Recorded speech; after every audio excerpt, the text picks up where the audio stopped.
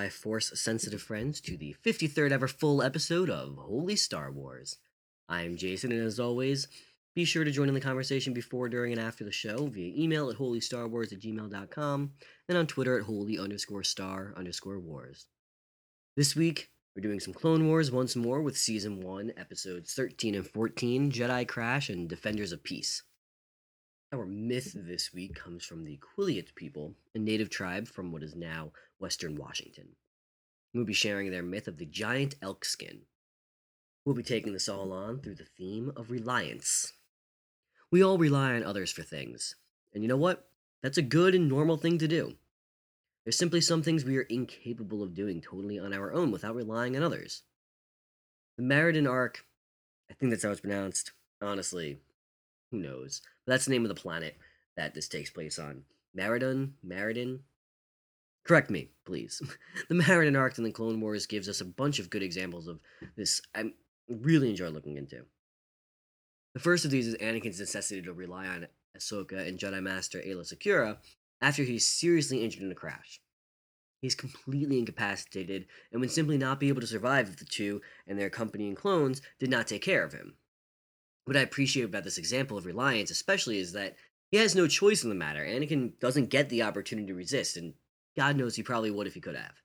But instead, we are shown simply and outright that sometimes we simply need to rely on others. With reliance often comes a level of implicit trust. We have to trust those we rely on because by relying on them, we are forfeiting our own auspices in exchange for whatever we are being provided. When those we're relying on are not reliable, though, it's really bad. In the story of the giant elk skin, 3 brothers rely on a stranger to help them feed themselves. The story is that 4 brothers are rowing down the river when they realize they need to stop to hunt for food. So 3 of them set off onto the prairie to hunt for some elk. During their search, they come across a strange man who offers to help scare some elk their way, because, he says that he knows where there's some elk nearby. Before he does, though, he looks at the brothers' arrows and tells them, "Oh, look, your arrows are worthless. Borrow mine." And so they do, because why would they not? Then the man goes off, and shortly after, an enormous elk comes charging. The brothers shoot, but it turns out the arrows the man gave them were totally useless and dull. So the elk charges for the brothers and kills them all. After the 4th brother grows worried because his brothers have not come back in too long, he goes searching for them. He encounters the same strange man, but this time he refuses the man's arrow offer. So that way, this time when the elk charges again, this brother kills the elk.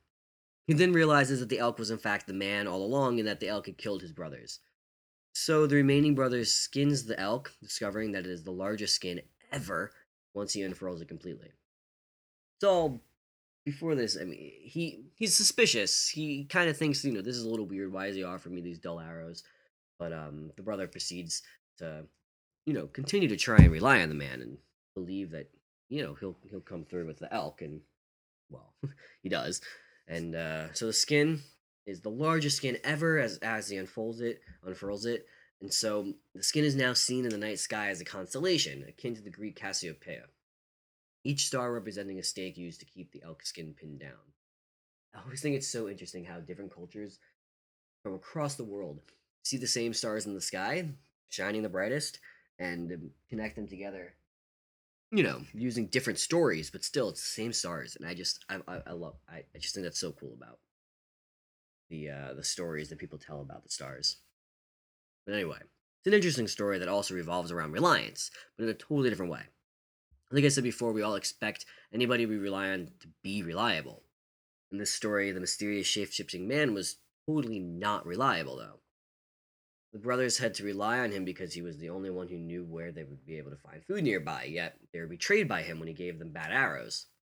They assumed that this man would do them no harm, and the arrows he was offering were reliable because they assumed he himself was reliable. But in the end, reliance was their demise. It's really crushing, discovering that sometimes strangers who appear to be kind and helpful are entirely not reliable. What do we do with this, though? How do we cope with the realization that we can't rely on everyone?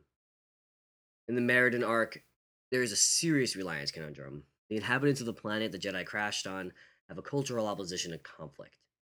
Their leader, Tiwat Ka, refuses to get involved with the ongoings of the Jedi. Yet, they are entirely reliant on him and his people to help Anakin and to get them off the planet. They're the only ones the Jedi can rely on, but they can't rely on him because he refuses to help. On the other hand, when the Separatists come and attack, they need to rely on the Jedi, the Lurmen, that is, the natives of the planet. They need to rely on the Jedi to protect them. Lurmen are far too primitive, not that being primitive is a bad thing by any means, but they're too primitive to be able to defend themselves against a droid army. Tiwat Ka is the only one there who is willing to just give his life to the purity of pacifism.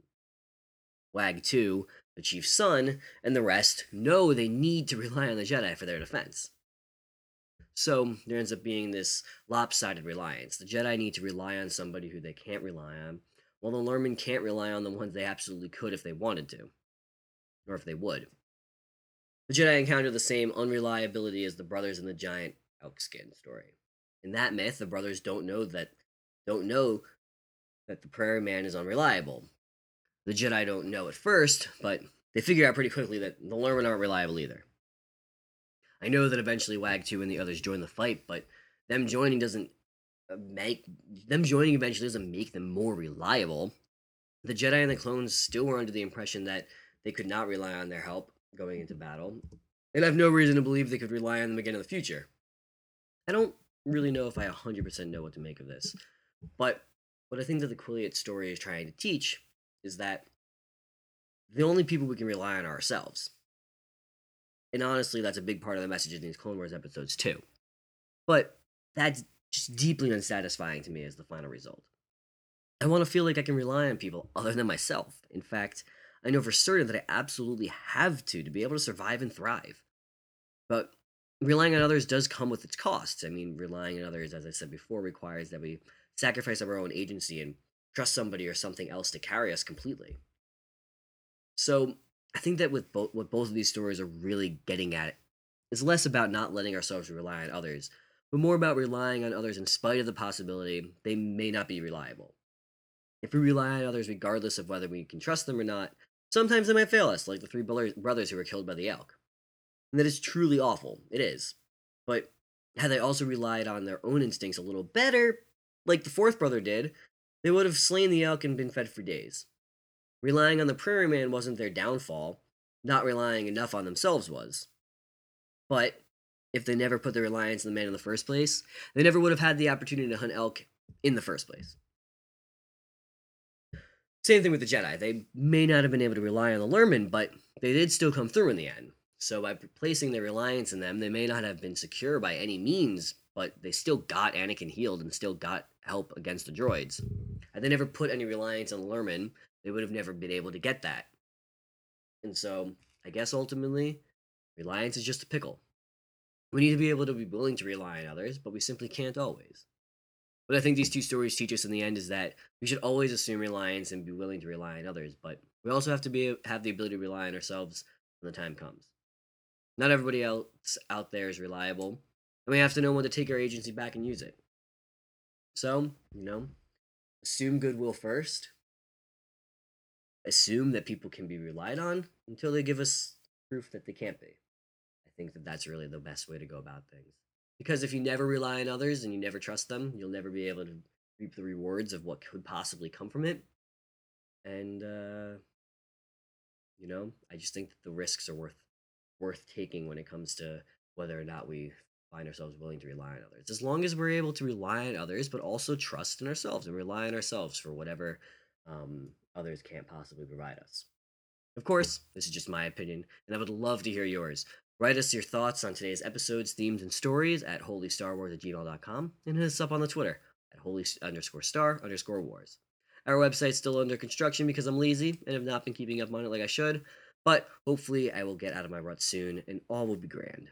In the meantime, get ready for our next episode where we'll be talking about the first arc of the Kanan comic book series alongside an Indian folktale, The Magic Fiddle, and the theme of hiding.